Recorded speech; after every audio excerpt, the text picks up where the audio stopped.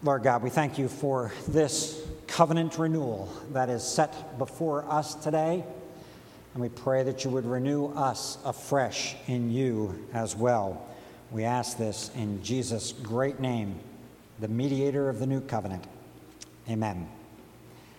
1965, the Four Tops released I Can't Help Myself, subtitled Sugar Pie Honey Bunch, and the Four Tops are one of my favorites, in case you don't know.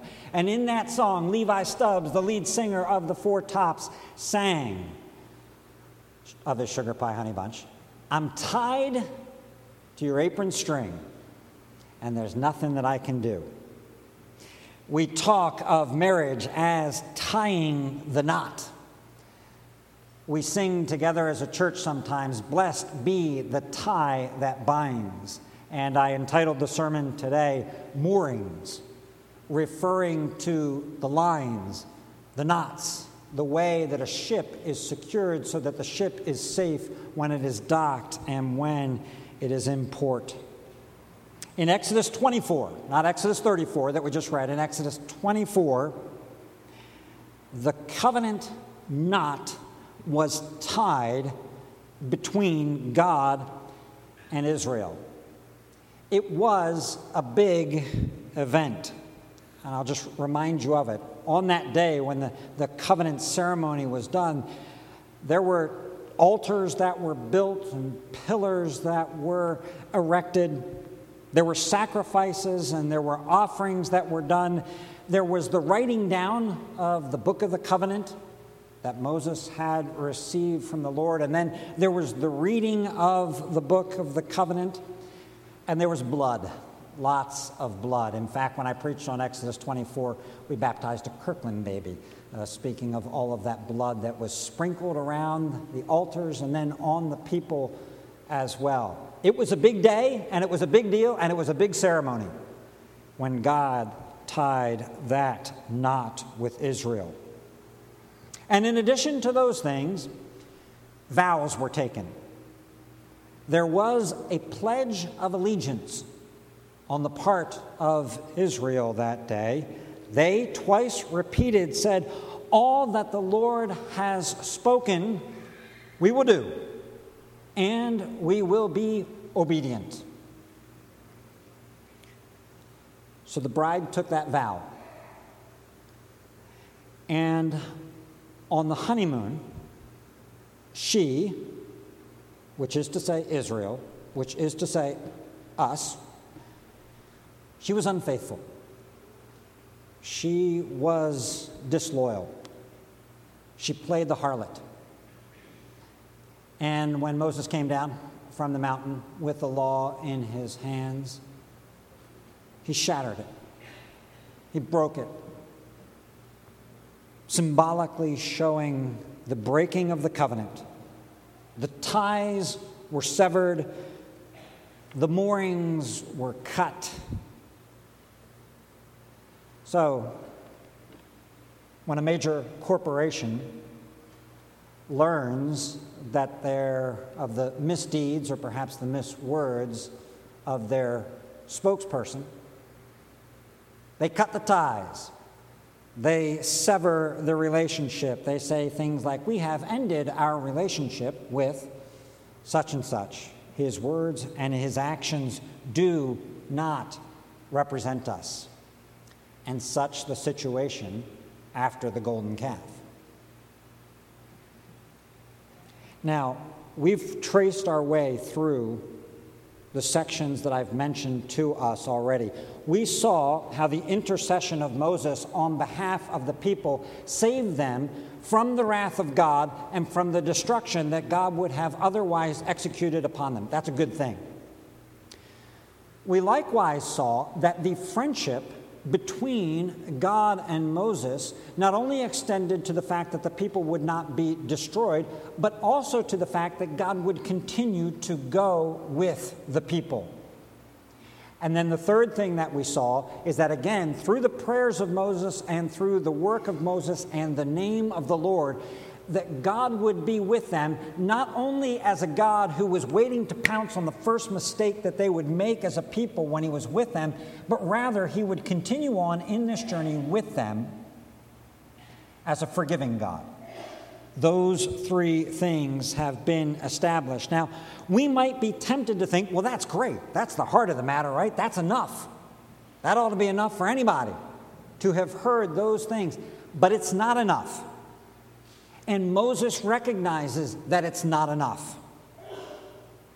His last words in the petition in verse 9, and verse 9 kind of outlines that structure that I was just talking to us about. Verse 9, please go in the midst of us. That's a repeated one. We've dealt with that one, for it's a stiff-necked people. Pardon our iniquity and sin. That's the third one that we dealt with.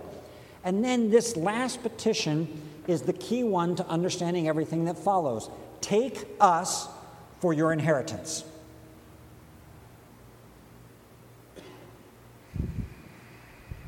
God, you know who we are. And we know who we are as spiritual adulterers, as idolaters. Will you reseal with us? Will you make it official? Will you remarry us? Will you renew covenant with us? Will you say it? Will you write it down? Will you sign it? That's what the last part of this chapter is about. This is the capstone of the reconciliation that has gone on for the last 3 chapters. It's the highlight. Verse 10, God's response. And he said, behold, I am making a covenant.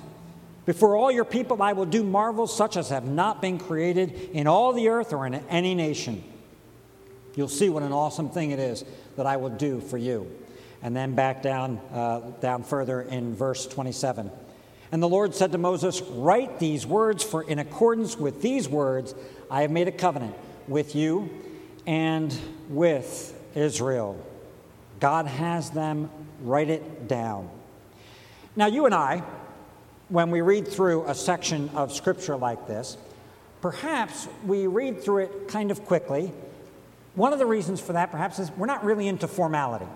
Formality really doesn't mean a lot to us, so we kind of look at this section. We're not familiar. We don't use covenant language every day. We don't talk about sealing covenants, making covenants every day.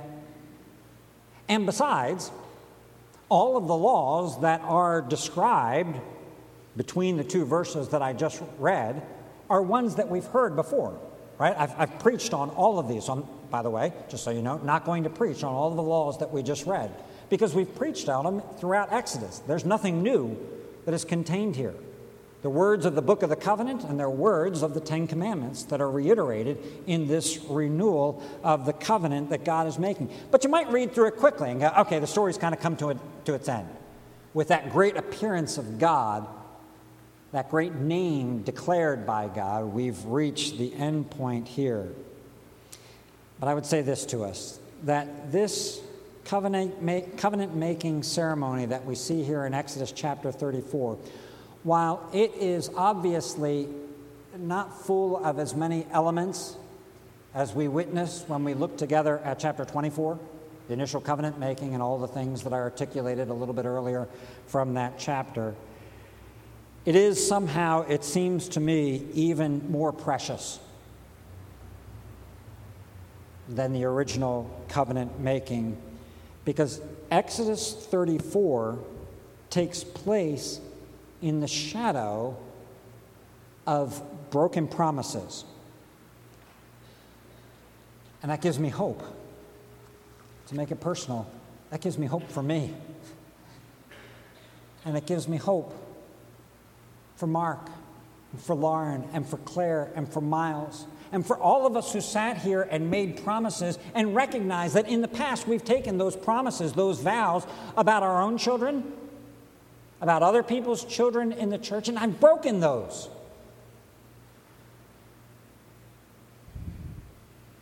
Jesus didn't die for me.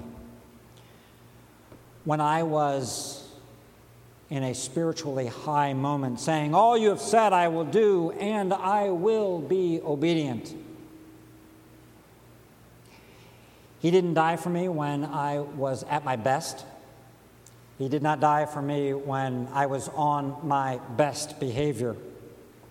Instead, according to Scripture, Romans chapter 5, he died for me when I was a weak, ungodly, unrighteous sinner. God was not, is not, and will never be surprised at my condition. God did not enter into covenant with us, get a little ways down the road, and think, "Man, that guy or that girl is a lot worse than I thought they were. I thought this covenant would go okay, but they're really bad."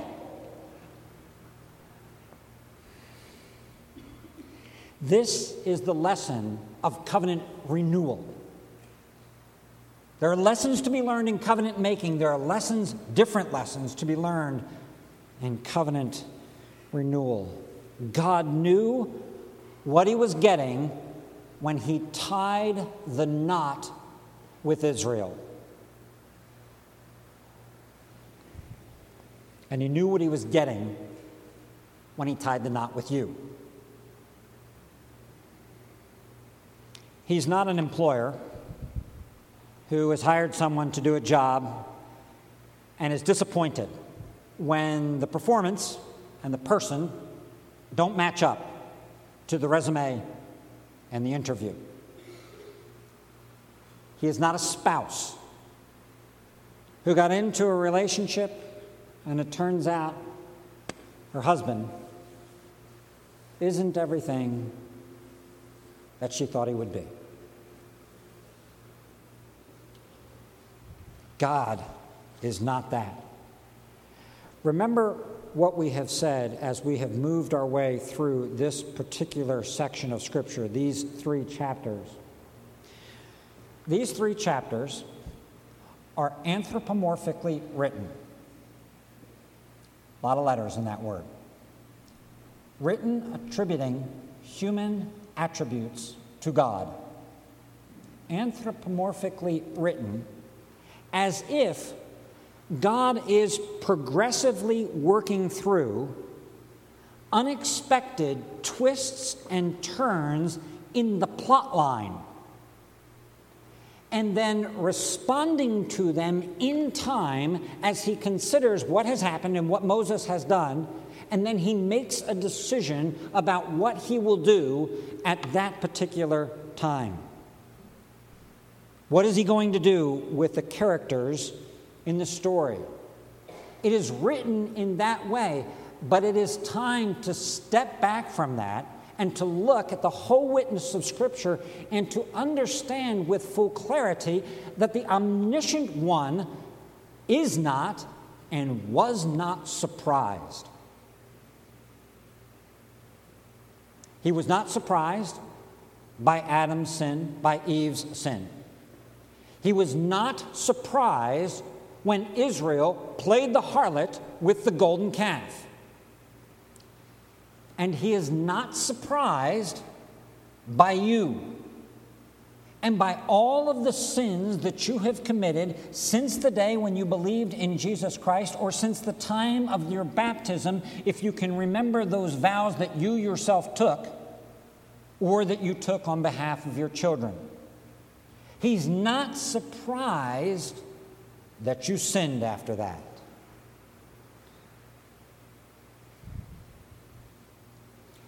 God is not learning about Israel here. It reads that way, but it's to make us think.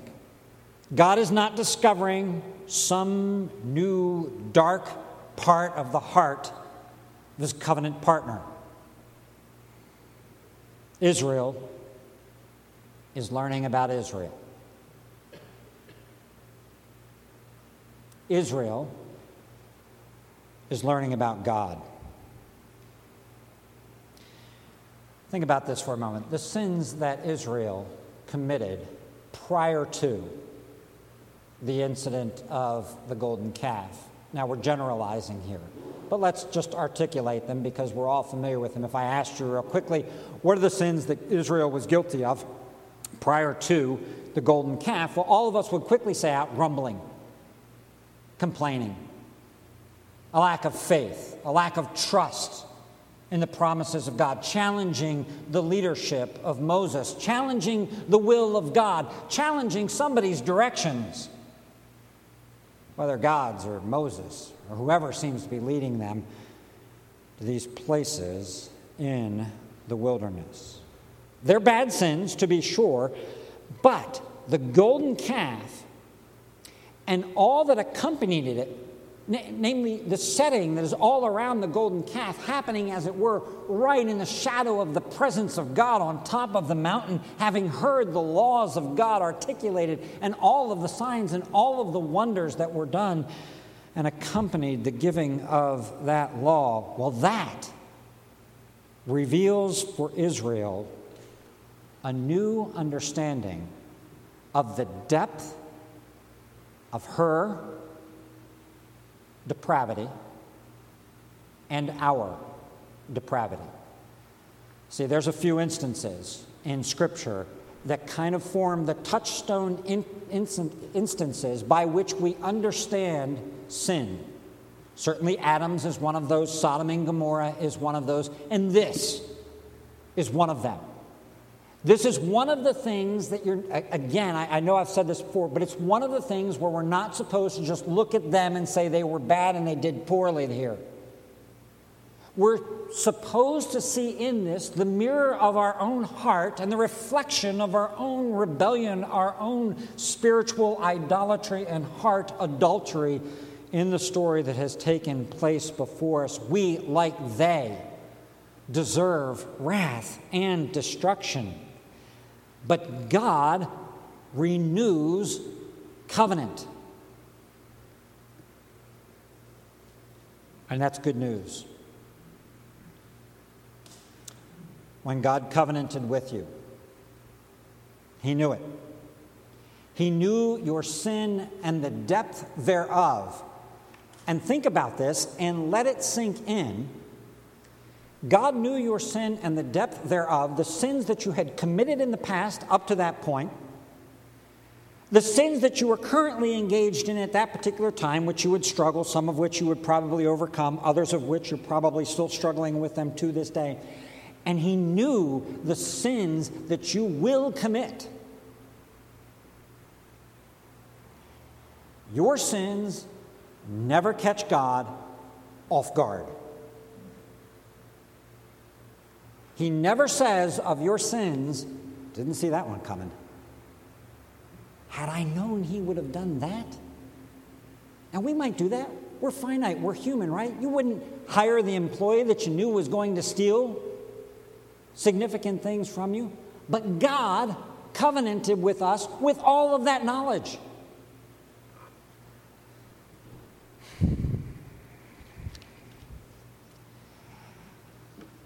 And He's going to take you, and He's going to take you out of darkness, and He's going to lead you into light, and He's going to take you home. And as He takes you home, what He is going to do with you is the exact same thing that He did with Israel. Namely, He's going to show you just how bad you are. He's going to show you the depth. Sometimes I like to say you, sometimes I like to say me. Let me go back to me personally. He's going to show me the depth of my sin. And as He reveals that to me, and I go, I can't believe how deep it is, then what He says is, I renew covenant so that you can see how great the love of your Savior is, how great a salvation has been, in fact, accomplished for you by Jesus Christ. And that's the way it works. And that hurts. There's a question that remains from our passage. And if all of this depends on God's covenant and finally on Jesus, what then do we do with this passage and all of its admonitions, its warnings, its commands, its instructions that are contained here, that comprise the bulk of this text? Well, what is clearly rejected in both the Old Covenant and the New Covenant is the idea that God's covenantal faithfulness somehow gives us a free pass. That because God is a forgiving God and Jesus is a great Savior, that therefore we have the latitude to worship how we want to worship, where we want to worship, when we want to worship, with whom we want to worship, or that we have the latitude to live the way we want to live. Just to refer to these words in summary, what God is trying to do, and it seems like a smattering of laws, as I said, collected from both the Ten Commandments and the Book of the Covenant that are represented in that section there between the covenant bookends that we read. But a lot of them are directed specifically to the issues that surrounded the worship of the golden calf. At the heart, that one verse that says, "Do not make a metal image of me." And then all of the other ones about how to retain and enjoy covenantal exclusivity with God. Don't enter into covenant with other people. Don't follow what other people are doing. Be a distinct people, uncorrupted by the practices that you will see around you. And if we were going to look at them in depth, we would have to reflect on the question, okay, what of this applied to them in their old covenant setting, and what of it applies to us? Because you can see with a quick reading of this that some of these are uniquely Israel in the land issues. Others of them are eternal issues for now the people of God in the new covenant. It's a wonderfully complex question that we wrestle with all the time. How do we be the people of God in a land without borders, where we live in the midst of people that do not know Him? God does not leave His bride in the brothel. That's essentially what this is saying. Rather, He takes His bride home, even if it is a long way home. And on the way, He instructs the bride. He purifies the bride through His word, through His law, and even more so for us, though for them as well, through the working of His Spirit in the hearts of those who believe. God has brought us to His home. You're the church, the household of the living God. Now we're in process. We're being built up right now as the household of God. Maybe we can think of this as the foyer of the household of God.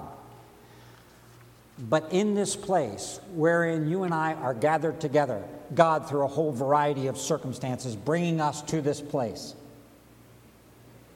bonds are formed, knots are tied between us, moorings are secured, and we together celebrate covenant renewal. We celebrate covenant renewal in each service as we gather together and work through the covenant that God has made with us. We celebrate covenant renewal together every time we confess our sins, and then we partake later of the Lord's Supper, the supper of the new covenant. We celebrate covenant renewal when we rejoice in those who join the church through baptism. In covenant renewal, what God does, and do not underestimate the significance of it, is He makes it official. He signs His name to that which he has promised.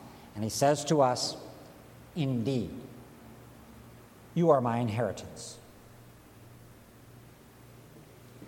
This is what is above the signature. He saved us, not because of deeds done by us in righteousness, but in virtue of his own mercy, by the washing of regeneration and renewal in the Holy Spirit.